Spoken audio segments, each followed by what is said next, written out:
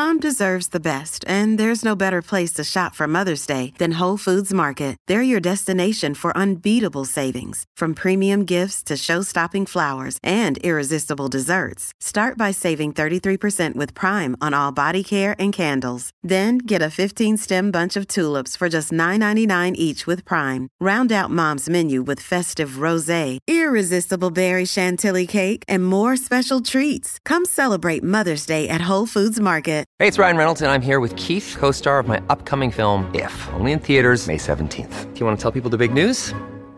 All right, I'll do it. Sign up now and you'll get unlimited for $15 a month and 6 months of Paramount Plus Essential Plan on us. MintMobile.com/switch. Upfront payment of $45 equivalent to $15 per month. Unlimited over 40 gigabytes per month. Face lower speeds. Videos at 480p. Active Mint customers by 531.24 get 6 months of Paramount Plus Essential Plan. Auto renews after 6 months. Offer ends May 31st, 2024. Separate Paramount Plus registration required. Terms and conditions apply if rated PG. Hello, everybody. This is Marshall Poe. I'm the editor of the New Books Network. NBN listeners like to read books and buy them. So we thought we'd tell you that right now, our friends at Princeton University Press are having a remarkable site-wide sale. You can get 50% off books, including ebooks and audiobooks, with the code 50, F-I-F-T-Y, at checkout until May 31. You can save some real money on Princeton University Press books. I encourage you to go there and check it out.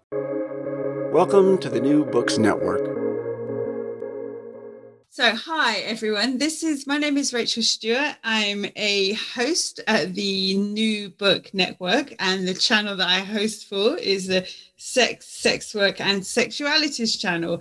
Today, I'm really excited to speak to Kanika Batra about her amazing book, Worlding Post-Colonial Sexualities. Kanika, can you tell us a little bit about yourself? Can you tell us who you are and about your area of research? Certainly. Thank you, Rachel, for this podcast, and thank you to New Books as well. I am professor of English at Texas Tech University, where I teach courses in post-colonial studies, comparative literature, gender and sexuality studies, particularly courses in transnational feminism and queer studies. And before joining Texas Tech, I was assistant professor at the University of Delhi, where I was trained primarily in British literature, but also secondarily during my graduate studies in comparative literature and feminist studies. I did my bachelor's and master's and my MPhil from the University of Delhi. And then I went to Loyola University, Chicago for my PhD, where I specialized in post-colonial studies and where I also taught very briefly courses on South Asian studies. Okay. So, in short, my primary specializations are post-colonial and comparative literature, and also strongly connected to these is my interest in women's and gender studies. In my work, what I try to do is explore the intersections between these various modes of analysis so as to come up with a methodology for examining literary and cultural production as also social movement literature from these various locations that I am interested in, primarily locations in the global South. And for purposes of this book, Worlding Post-Colonial Sexualities, my contexts are India, Jamaica, and South Africa. In the past, I have written on post-colonial drama, again, in connection with feminist and queer consciousness emerging from global South locations. And this book is kind of like a continuation of that work, with a slightly different focus. My previous work was more literature-focused, literary, so to speak, whereas this current work that we're talking about today, it delves into social movement literature, what I like to call activist literature, literature which is not literary in the strict sense of the term, but it is the kind of reading material, the kind of material which carries a movement forward, magazines, journals, newspapers, newsletters, pamphlets, manifestos, etc. Yeah. I mean, they're really important. They're really important documents. They're historical documents, aren't they? They're just not formalized. So in your introduction, you describe using the post-colonial feminist and queer archives for alternative histories of sexual precarity, vulnerability, and resistance. Can you tell us what you mean by that? Yes. So first, I think I would like to go into the definition of the archives, which has expanded greatly over the past couple of decades. You know, when we talk about archives today, we usually think of not just materials tucked away in dusty libraries where people have to make special trips and find them, but also materials which were previously tucked away in these spaces, but which have increasingly now become digitized. Right? And so the definition of the archives has kind of shifted over the past few decades with increasing technological affordances. Right. So some of this work that I did involve visiting libraries and archival centers and special collections and contacting individuals who may have had access to some of these materials, maybe because they were involved directly in some of the social movements that I'm studying. But a large portion of the material that I looked at is also available online. So I would say it's sort of half and half. About 50% of the materials I accessed by going to special collections and libraries, and about half of the material I accessed was available online. Or it became available online during the process of writing the book. So these archives, whether digital or print, what they are doing is recording a certain movement or certain movements during a certain period of time, which in my case, the focus is 1970s to 1990s. But this is the pre-digital era, so to speak, right? So at that point of time, activists, particularly activists working in the women's movement or in the incipient gay, lesbian, and queer movements, they really did not have the means of communication which are available to us today. Social media, listservs, Twitter feeds, and so on. All that was not available at that point of time. So these publications were really the primary means of communication available to them. And these were, for the most part, independent publications. They did not rely on governmental sources of funding.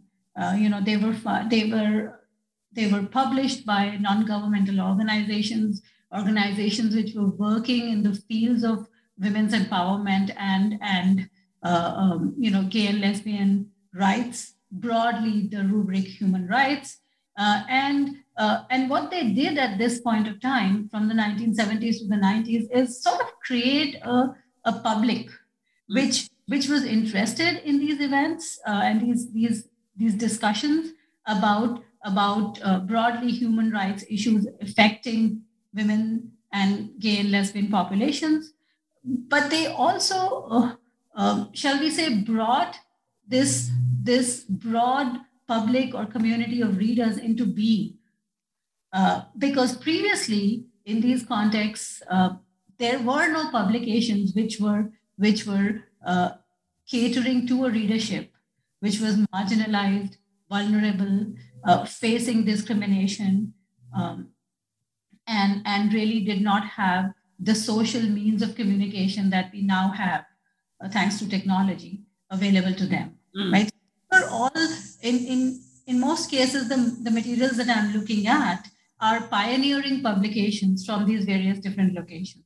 Let me just give you an example. For instance, Manushi, the magazine from India that I look at. It was an English language magazine which was published by two women academics who were both working at the University of Delhi. And they decided early on that they were not going to be accepting any kind of donor funding or governmental funding to bring out a magazine which talked about the rights of women. The magazine also came into being because the 1970s, late 1970s, early 80s, was a period which on the one hand in India was marked by increasing attention to violence against women, but also increasing governmental regulation to try and prevent instances of violence against women. Right. So this was a pioneering magazine which was trying to cover a lot of ground by documenting cases of violence, by documenting legal recourses women had at their disposal to combat this violence, by connecting women's issues to broader working class issues, by making sure that this magazine was not just covering incidents of gloom and doom, but it was also an outlet for creativity. There was poetry in the magazine. There were stories in the magazine. There were translated pieces of writing in the magazine, translated from various Indian languages. Right now, similarly, around the same time, in Jamaica, a small group of women who ran a theater group called Sistren Theater Collective, they brought out a magazine called Sistren Magazine. Initially, the magazine was to communicate to their Jamaican and Caribbean readers the activities that the theater group was involved in. But very soon, the magazine moved beyond that. And again, like Manushi in the Indian context, started documenting instances of violence and abuse, but also documenting the various rights and legal recourses women had to combat that violence. Started talking about community education, started talking about women working in non-traditional jobs, like construction, farming, which was traditionally considered a male occupation, but within Jamaica, there is a preponderance of women working in farming activities. So all of these publications, much like the ones I've talked about, the two I've talked about are Sistren Magazine and Manushi. All of these publications are documenting sexual precarity in many ways. The kind of violence which women and sexual minorities are exposed to in many of these locations. But then they are not just stopping there. They're also making sure that the readers have knowledge and awareness of their own rights and legislation about these rights, of what they can do to protect themselves. And so, these are definitely archives of a certain era. Yeah. But also as well, that milieu at the time, that's an era of like really kind of like heightened political awareness and political activity. Because I'm thinking, right. The 70s, we don't know in the 70s, the beginning of the 70s, the civil rights movement has been squashed. Yeah, we're still optimistic. Yeah, it's a really important period, isn't it? It's before that it's before the internet, it's before that mass sort of media control, and I was, reading about that period. It actually made me a bit nostalgic because I remember, and it's not quite the same, but it's sort of similar. I remember sort of like, because obviously I was quite young at the time, but I was still like, engaged. And, I remember there would be all these like punk magazines, like these little zines and stuff like that. And they would be really important in your community to find out what was going on. And you'd wait for them to come out, and they would be in special places, and you would go to those places to get the zine. And, it was a community bonding type activity, as well as a kind of like an historical document. So yeah, I sort of that made me, I was really aware of that. I was very conscious of the time period. It made me quite nostalgic. So can you tell me why you chose India, Jamaica, and South Africa? So I think what I was looking for was contexts where there was some documentation of second and third wave feminist concerns, but also how these connected to an emerging queer rights discourse. Okay. And And what I found was uncanny similarities between these contexts. Let me again give an example and say that Jamaica, usually considered one of the most homophobic countries in the world, right? One hears so much about violence against gay, lesbian, and queer people in Jamaica. However, from the late 70s onwards, what people don't realize is that there was also a burgeoning gay and lesbian consciousness, which is documented in one of the magazines of this period, which was circulated privately. It was not for public consumption. It was circulated privately and rather secretively among the gay and lesbian population in Jamaica, but also the gay and lesbian population in the wider Caribbean. It also reached the Jamaican and Caribbean diasporic population in the US and UK.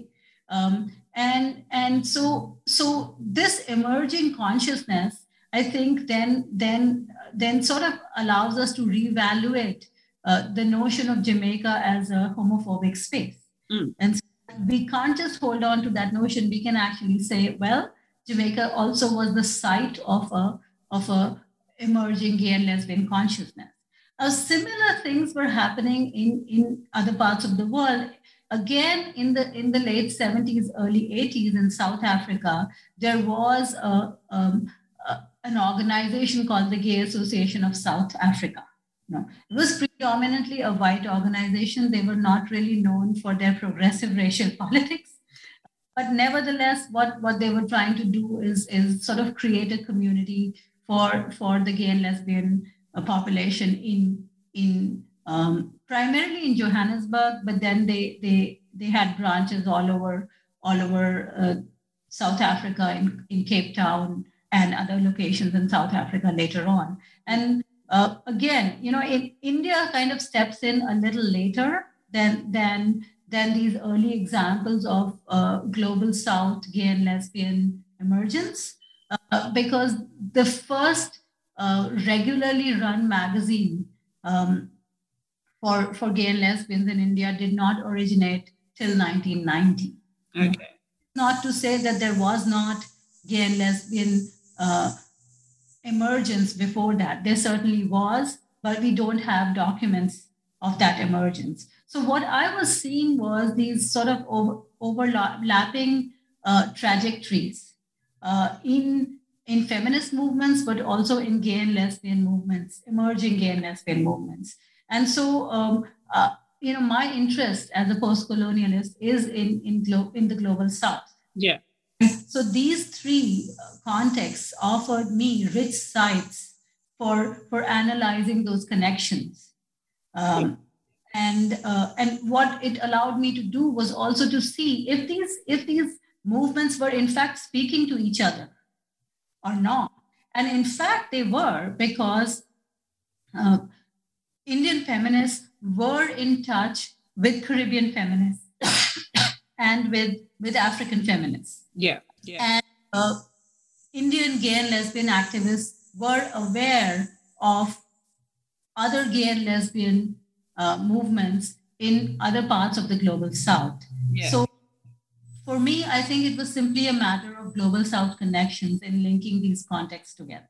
Yeah, because what I got from it as well is like, these are all like sort of former colonized by Britain places, aren't they? And I thought that was quite interesting, because what I really got a sense of as well, this kind of overthrowing of the kind of sort of like post-colonial sort of adaptation. So I'm a criminologist, so I can tend to come at things slightly differently, but I do know that in Jamaica, like practically, one of the first laws that got put down after emancipation from Britain was this kind of like, these anti-buggery laws, because the way buggery had been used as a way of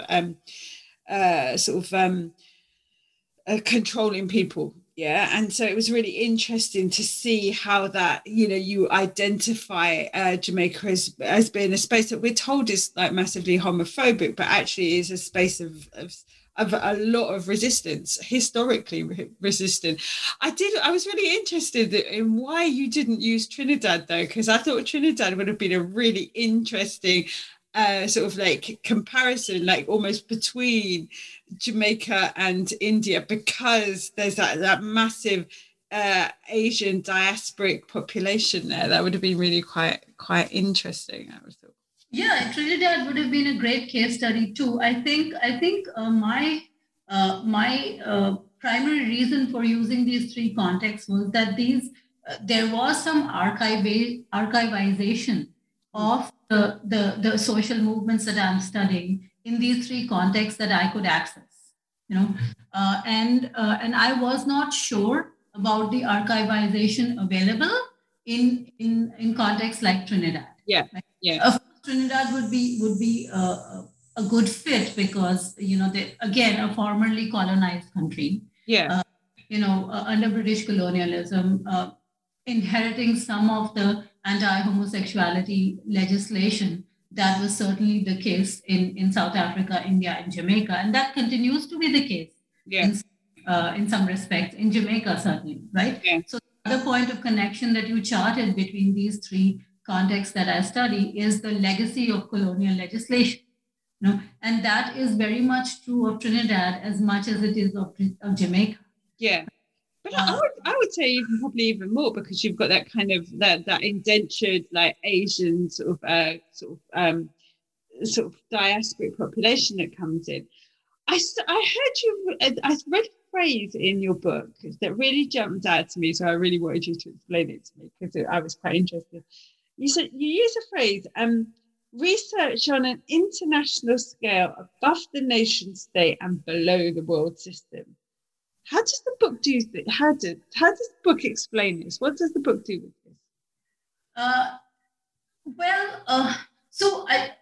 This is a kind of a disciplinary siloization that I'm working against.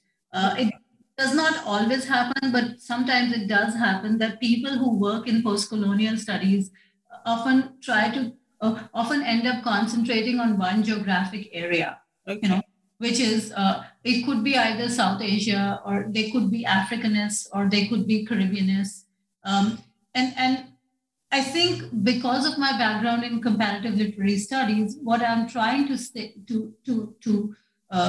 do here is both push against the centrality of the nation state as an explanatory paradigm, but also against the centrality of region-specific analyses. So that what I'm trying to do is say, okay, these are very vast regions. Africa is not just one country, it is several countries. So is South Asia as a region, again, a vast territory. Then also the Caribbean, many different small nation states, right? So maybe it's not possible to look at these regional contexts in entirety to be able to do justice to the discourse which is emerging about the women's movement or the gay and lesbian movement. But maybe it is possible to use the national trajectories as launching pads, and then to talk about regional and global South cross currents, which are occurring. So again, a couple of examples I think would be helpful here. I'm thinking, for instance, of a global South collective called Development Alternatives for Women in a New Era. And the acronym is DAWN. And that collective was in fact initiated by some Indian feminist economists.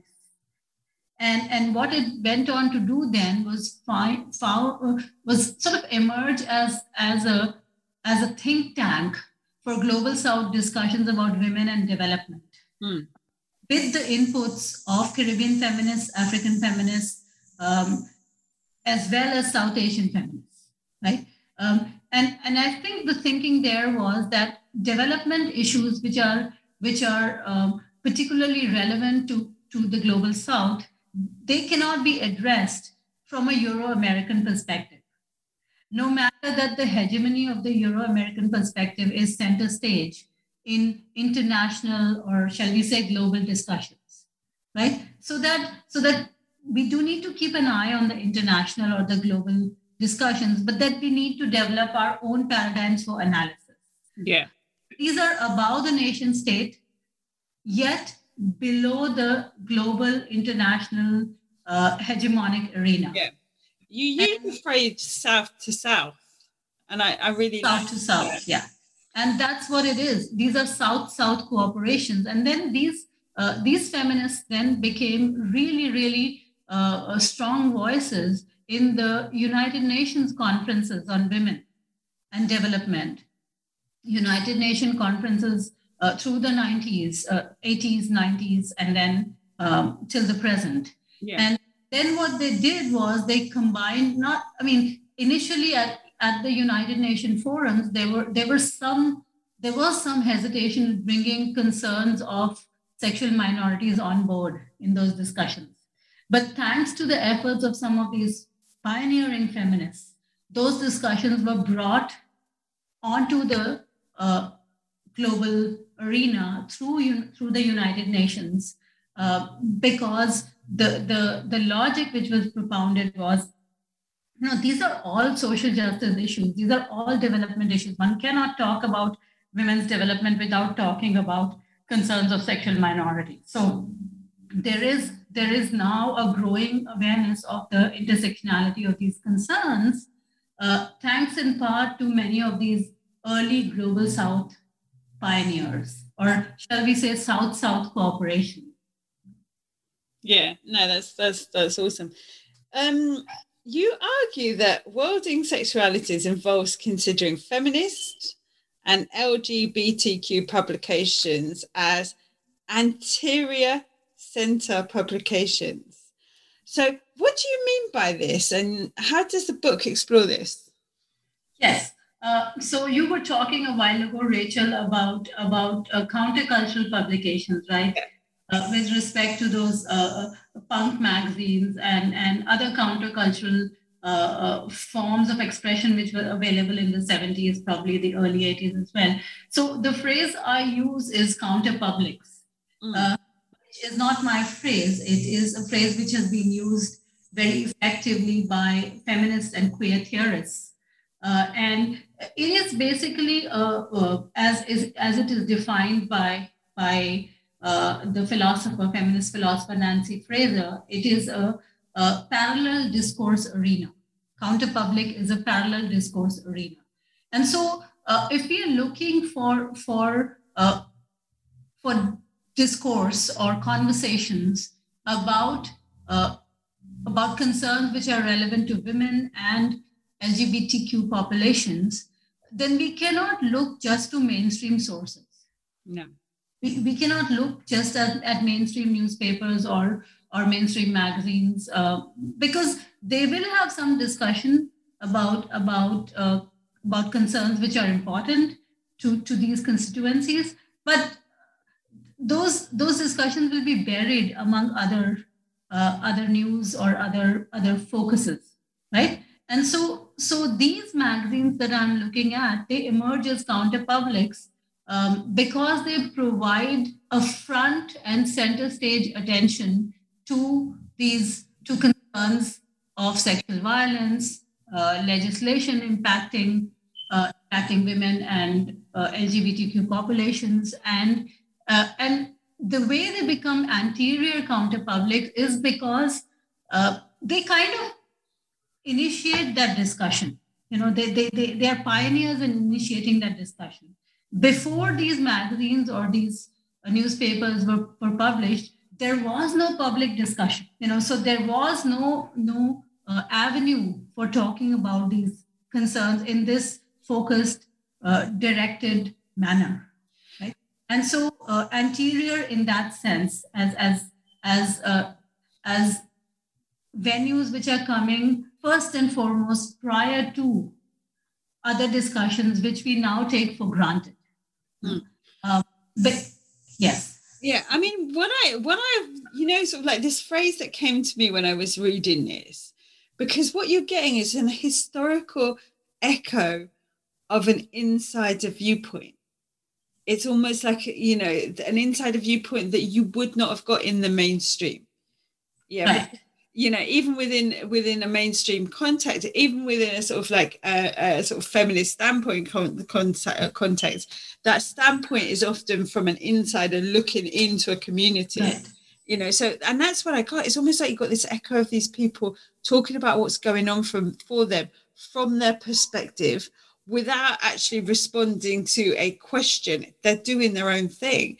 And that made me realize just how important a resource this type of archival work is, because it is, it's a kind of the evidence of how people within a marginalized community were thinking of at the time, without responding to an outsider wanting to ask them questions. It's just how they see things. And it was, it made, that really resonated with me, how important this type of methodology is. Can we, since you brought up the issue of echoes, I want to sort of continue with the sound metaphor and say that there are echoes of the kind of efforts people were involved in to provide more visibility to some of these issues. Yes, there was. But there are also noticeable silences. So that, I don't want listeners of the podcast to think that if these are pioneering gay and lesbian publications or pioneering feminist publications, then all is well with the politics, and we need not examine the politics closely, because we do need to do that, right? We can celebrate these sources, but we must also be critical of these sources when the occasion demands. Yeah. And silences which are there are very noticeable. So that initially the Indian women's magazine that I'm talking about, it had a distinctly anti-lesbian stand. And it was not willing to take on lesbian women's concerns on board. Initially, the gay and lesbian publication from South Africa that I look at, which is called Exit, which began its life as a bilingual magazine called Links Kakel. Initially, it was not just white focused, but also very much gay male focused, right? And so there were a lot of differences of opinion between the gay men and lesbian women who were organized, who were involved in the organizational stuff related to the publication, because the lesbian women felt that the gay male point of view articulated in the publication was not taking on board other important social justice concerns of the period. This is the period of anti-apartheid activism, right? And to just have a blinkered white gay male approach to liberation is actually doing a disservice to the movement itself. Yeah. So yes, there are echoes. The magazines and the publications and the newspapers are echoing important social concerns, but sometimes they're also noticeably silent on other social concerns. And some of those silences are also the focus of my book. I appreciate these sources for what they offer us, the insights they offer us, but I don't want the readers to be blind about the oversights in these sources as well. I mean, to an extent as well, that and I took on board what you said. There's very little about sort of lesbian women. There's even less about trans folk. Right. And so it's almost to the point of, well, it's who's got access to resources, isn't it? And right. Poverty is heavily feminized. So right. I wonder if there's other sources of sort of archival type material that we'll come across that will allow us a further insight into sort of the issues that lesbian and trans folk faced at the time. I love the way that you've divided the book into sort of 3 sections, and you name the sections beautifully. Can you tell us what the sections are called and why you chose those words? They're beautiful. Thank you for pointing that out. It was only after I had finished the book that the section titles came to me. I had the organization clear in my head. I knew that it would be sort of divided in 2 chapters pertaining to each context. But then I also, the more I thought about it, I kind of realized that there were important words from each of these contexts, which kind of summed up what these pioneers were doing. So the word that I chose for the Jamaican section is abeng, which is a horn used by the Maroons, the runaway slaves. They used the horn as a sort of a call to arms, against the colonial masters that they were escaping from, right? So it is a rallying call, as it were, but also a means of communication among people who were the original revolutionaries in the Caribbean islands, as it were, right? The second section is titled Azadi. Azadi is, it's from the Urdu word for liberation. And what it really means is again, within the Indian context, what it had always meant was liberation from any form of oppression. Historically, that meant liberation from colonial oppression. But more recently, the queer population has used this phrase and sort of combined it with the word queer and called it queer azadi, which is a form of interculturalism, if you really look at it. Queer, not a word from the South Asian context. Azadi, very much a South Asian word, which has a historical legacy attached to it, a legacy of revolution and liberation, much like the abeng horn in the Jamaican context. Yeah.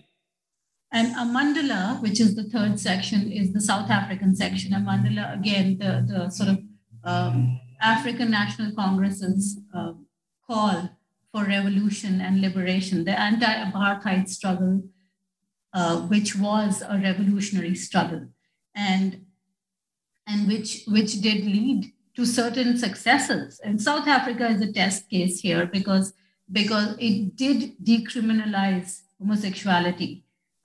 It did provide equal rights for all sections of the population, regardless of gender and sexual orientation, constitutionally. It did not do it retrospectively. It too inherited the legacy of colonialism, but that legacy of colonialism was remedied the moment apartheid ended. Yeah.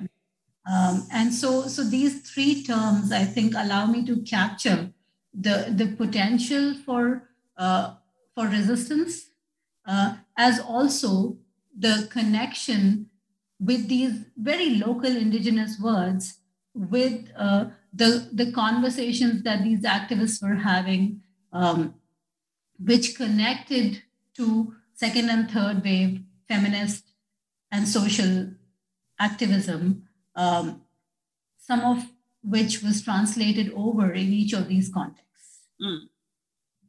Yeah, I wondered about the South African context, whether it was easier to enshrine in laws sort of like equality because the segregation was so formal. Yeah, it was right. Recognized, whereas in Jamaica and in India, it's still segregated, but it's less formally recognized. Right. Yeah, so I wondered if it was easier than just to kind of enshrine that into law. So I kind of really wanted to talk again about Jamaica, because you say in the Jamaican context, you talk about the print-mediated communication allowed the sort of like New Kingston as a liberationist activist space. How did that happen? Can you talk us through that a little bit? New Kingston it's a mixed bag as far as I can make out. It was kind of recently developed in the 70s, so it sort of became a space where many of the people who were activists in the gay freedom movement in Jamaica lived and could socialize with each other. Right? But it is also a very class demarcated space. It is a sort of like an affluent section of an American city. Yeah. Gated communities, shopping malls, hotels, those are located in New Kingston, right? So it remains a very sort of a class segregated space. But what has recently happened is that because the city is so differentiated by income and purchasing potential, it has also, there is a sort of a bleeding in of the elements which New Kingstonians or the upper class Jamaicans would like to keep out of that location. So one of the peculiar things which has happened is that it is the home of impoverished, homeless transgender populations now, literally living on the streets, or or in sort of areas which are uninhabitable, drains. Yeah. And so, the gully queens, so to speak, they are called. And they are, they're there, they're visible, but they are obviously targets of violence, extreme forms of violence, right? And so New Kingston is, one could see it as a space which, perhaps due to the social interactions which were facilitated among the people living in that space, perhaps it did lead to a form of queer associationism, right? But also that it kind of, it made the people who did not have class privilege especially vulnerable to extreme forms of social violence. And I think that is the case pretty much everywhere in big cities. Now, it is certainly the case in Mumbai or Bombay, as it was previously called, right? There are these exclusive preserves of affluence and wealth and security. But then there are also areas where people are cruising in public and are susceptible to forms of violence, police extortion. Till recently, when homosexuality was still criminalized, people who are cruising in public spaces in Mumbai are more susceptible to violence than people who are expressing their sexuality and having sexual relations which are technically criminalized in the safety and security of their homes or at private events. Yeah. Right?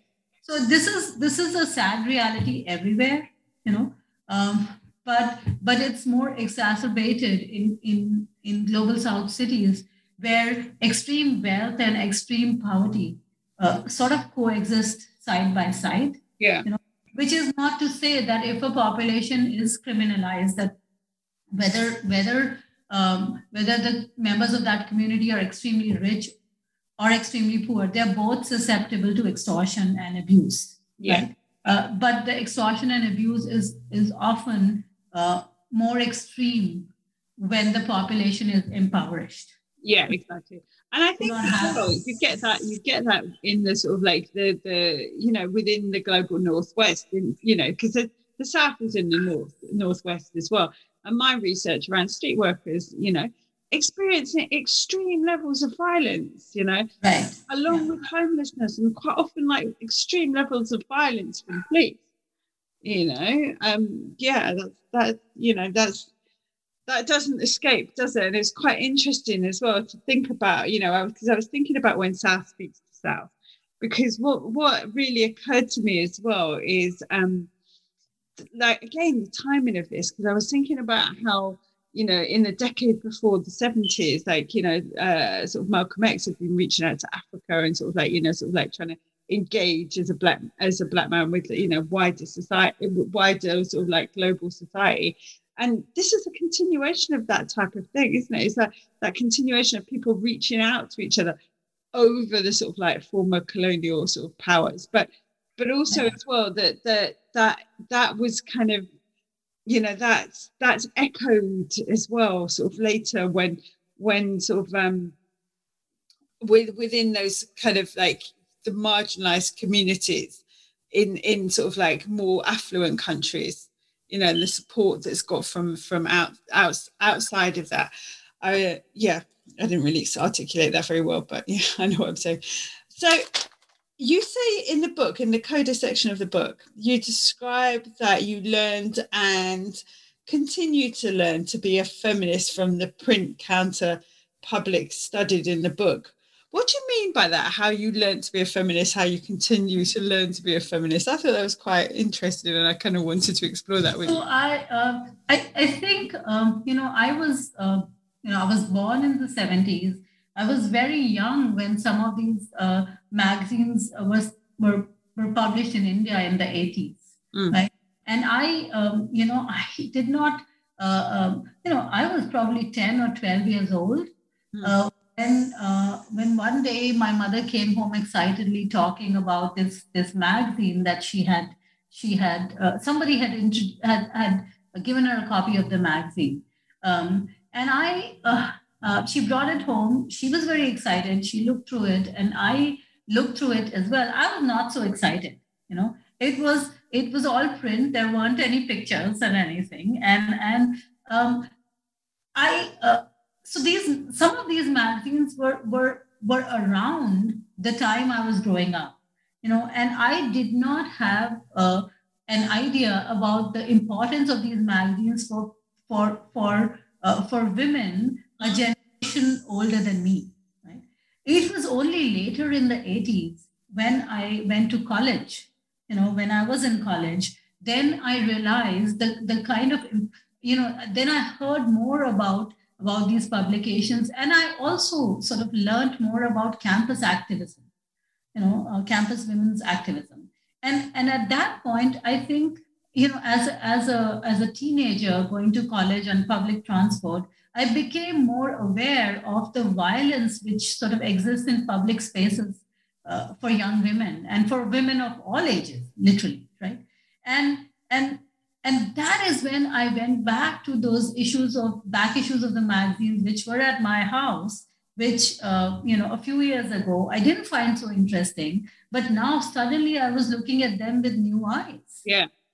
And I realized that, hey, wait a minute, this is, these feminists were talking about these issues, have been talking about these issues for the past 10 years.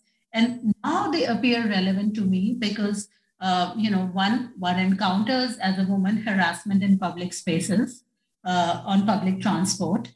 One has seen the kind of discriminatory practices against people who look or behave a little differently. I went to a women's college, and there were always,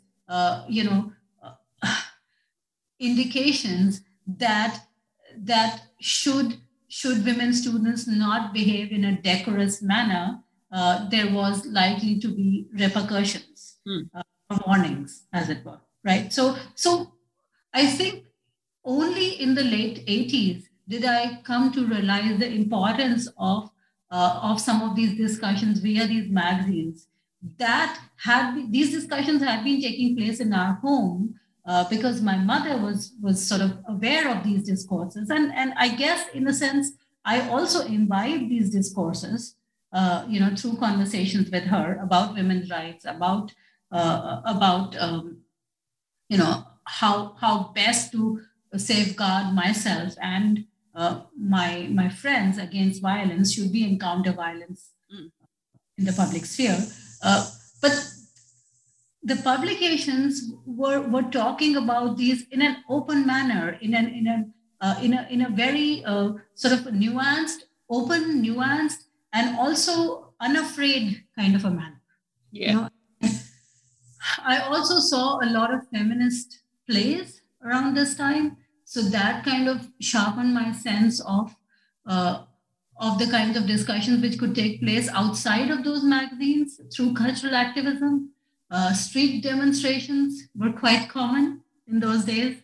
And the connections between these publications and the activism actually emerged much later when I started working on my PhD on post-colonial drama.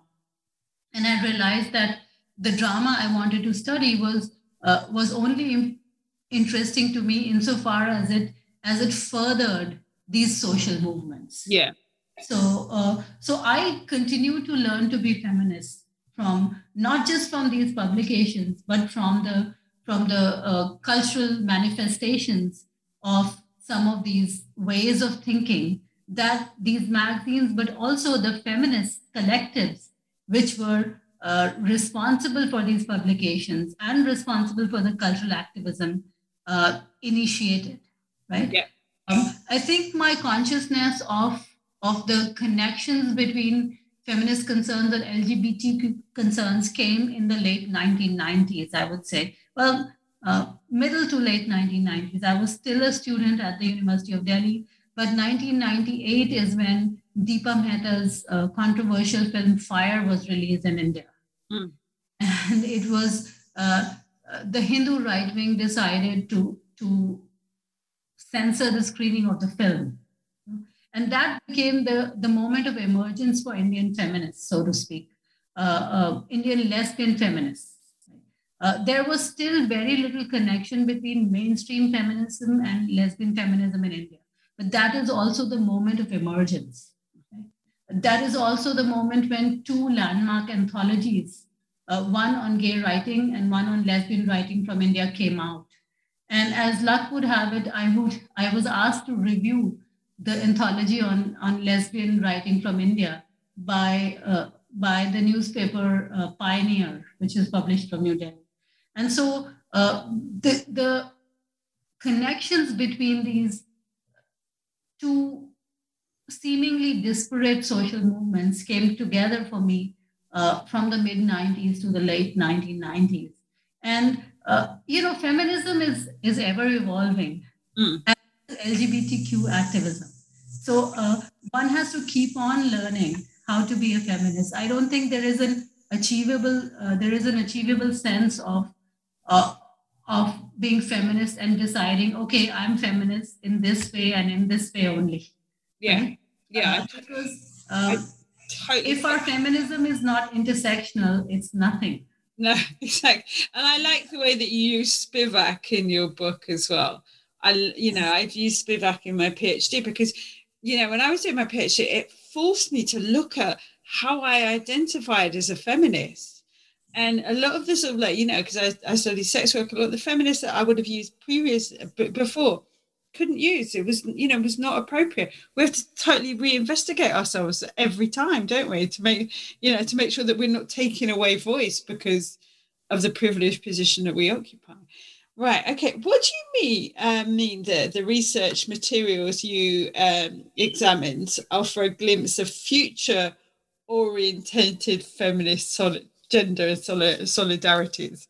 That sounded hopeful. I liked the sound of that. What does that mean? Well, there is increasing representation of transgender populations in many of these contexts, right? So, that I study, so that if, for instance, we do not find trans voices and trans concerns represented in some of the publications that I'm studying in the book, then we have to move beyond these publications and say, okay, is there something happening outside of these publications that these publications are not able to reflect or not able to discuss?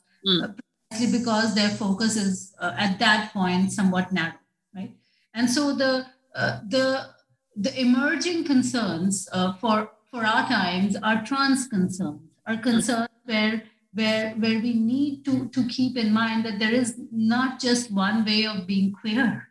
There are multiple ways of being queer, just as there are multiple ways of being feminist, right? And so if we are thinking of future directions for feminist queer alliances, then one of these would be a direct focus on transgender mainstreaming, so to speak, right? Or should be at least. And there is recognition of that. I see a change in press representations. Previously, representations of trans lives were sensationalistic, somewhat stereotyped, and could be quite objectionable. Now, I think trans people are hopefully represented with more dignity, with more humanity, and with an awareness that, people are people, no matter what their gender might be, right? And that the choice, within quotes, the choice of gender is really not a free choice as it is made out to be. It is not like wearing one's clothes. One does not choose one's gender in the same way. It is false to see it in that way. And so I think, with respect to the Indian government, I think there is some awareness of these concerns. And so we find increasing representation in employment, in, voter registration, which requires people to sort of identify their gender. That has somewhat been changed, or is in the process of being changed. And so the future directions that we want to look at, if we want to grow as feminists and as queer activists, should be not just greater representation, but also a greater kind of awareness that feminism is not just for women, and queer activism is not just for queer people, that these are ways of looking at the world to transform it. Yeah, exactly. In more just ways, in more fair ways. So who did you write this book for? When you were writing this book, who were you writing this for? I was writing it primarily for students. Okay. Interested in digging deep into the history of feminist and queer studies, and secondarily for scholars. Okay. Who might be looking for sources, but primarily what I had in mind was that I had to dig a lot to find some of these sources, and I didn't want students who were interested in excavating queer histories or feminist histories to be able to dig as long as I had to. They if they wanted sources, then I've provided a list of sources and my analysis of those sources, but they don't have to take my word for it. No, you've just signposted them, haven't you? They've just right. Yeah, right. It's important. So I have to ask you, like at the very end of the book, you talk about a phone call from someone you call A. Mm-hmm. Tell us about that phone call and what it meant to you. I'm sorry, say that again. I said, tell us, at the end of the book, you talk about a phone call that you received from a student, A, that you called A. Tell us about that phone call and what it meant to you. Yeah, so this was, it was just a few months ago. I had already finished the book by then. I was just, I was thinking about COVID and how it had impacted, queer populations, women. One had heard a lot and read a lot about the rise in domestic abuse because of the lockdown COVID restrictions, because, many of these women found themselves in houses, shut up with their abusers, right?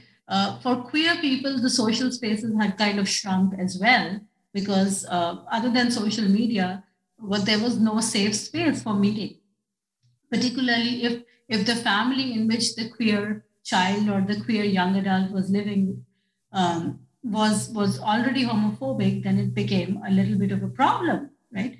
So I was thinking about some of these issues. I just didn't know how to sort of make sense of them.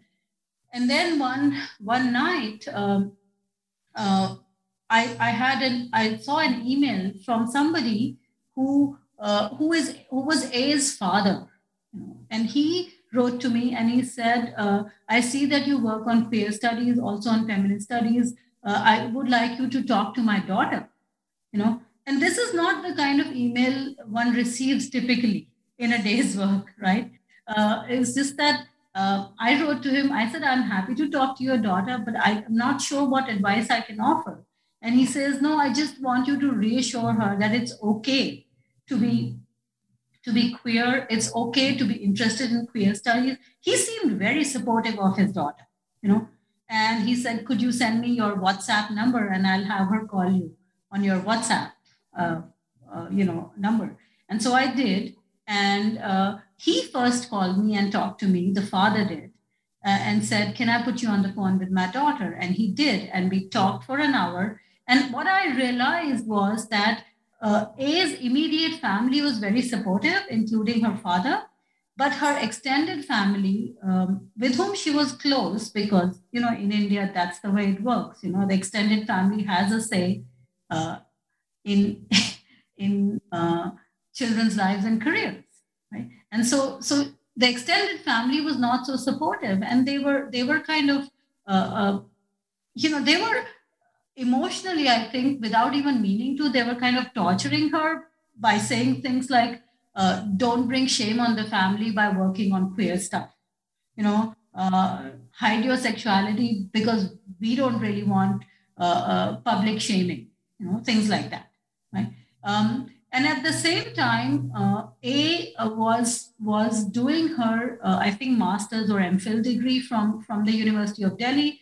And she went to her professors and talked about working on queer studies. And she was told by some of her teachers that this is not really the space to work on these issues. If you want to work on these, then you should probably apply to a university abroad.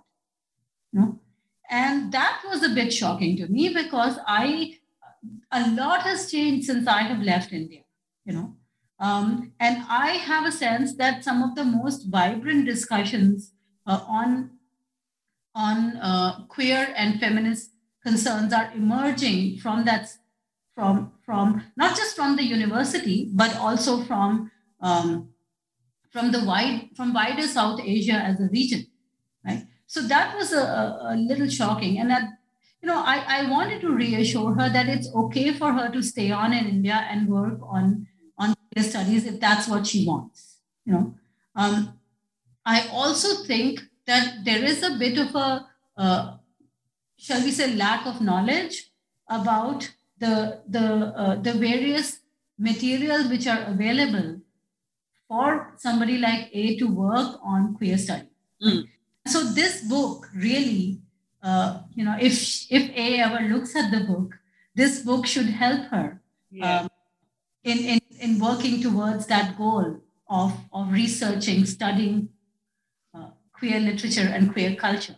I also told her about a bookstore I used to frequent and gave her clear directions on how she could find those books. Although books are now available, queer literature is available pretty much in all bookstores in India. Yeah, I mean, I think it's such an important book for as a methodology. It's a really important book. I really enjoyed the book.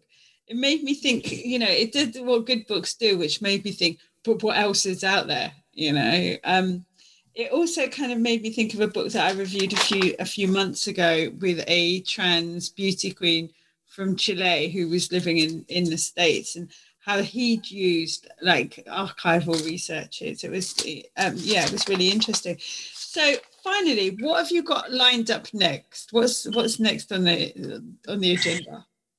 Well, I am thinking of a new project, which is probably going to look at South Africa and the United States, particularly through the perspective of South Africans who were at some point visitors or exiles in the United States. So there is a kind of a deep connection between some of these anti-apartheid writers and thinkers and US civil rights activism.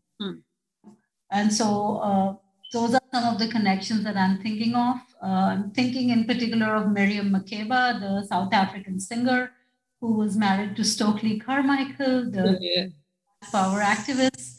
And so it is going to be a project which is going to be about autobiographies, focused on autobiographies. So the way I access these connections between South African anti-apartheid activism and US civil rights activism will be through autobiographies and biographies. So this is a new project. I've just started it. I've sort of submitted one chapter of the project to a journal, but it will take time it is such a rich area of analysis, but also quite difficult. Yeah. Because there's a lot of scholarship which is somewhat outside of my primary training and area of emphasis so far. I am not trained in American literary history or American literary studies or American cultural studies. So I have to acquire that training myself. I like this so far. You know, by the time you finish that book, you are going to be well and truly changed. So my name is Dr. Rachel Stewart. I'm a researcher at the University of Kent in the UK, and I have been talking most entertainingly with Kanika Bhattacharya about her book, Worlding Post-Colonial Sexualities. Kanika, can you just tell us who's published it, when it was published, and who you are? Right. The book is published by Routledge, and the book was solicited for the Routledge series in Subversive Histories, Feminist Futures. This is a new series, and it is a series Routledge has brought out in collaboration with the National Women's Studies Association. The book is also the winner of the 2020 National Women's Studies Association Routledge Prize in Subversive Histories, Feminist Futures. Excellent. Thank you so much for joining us.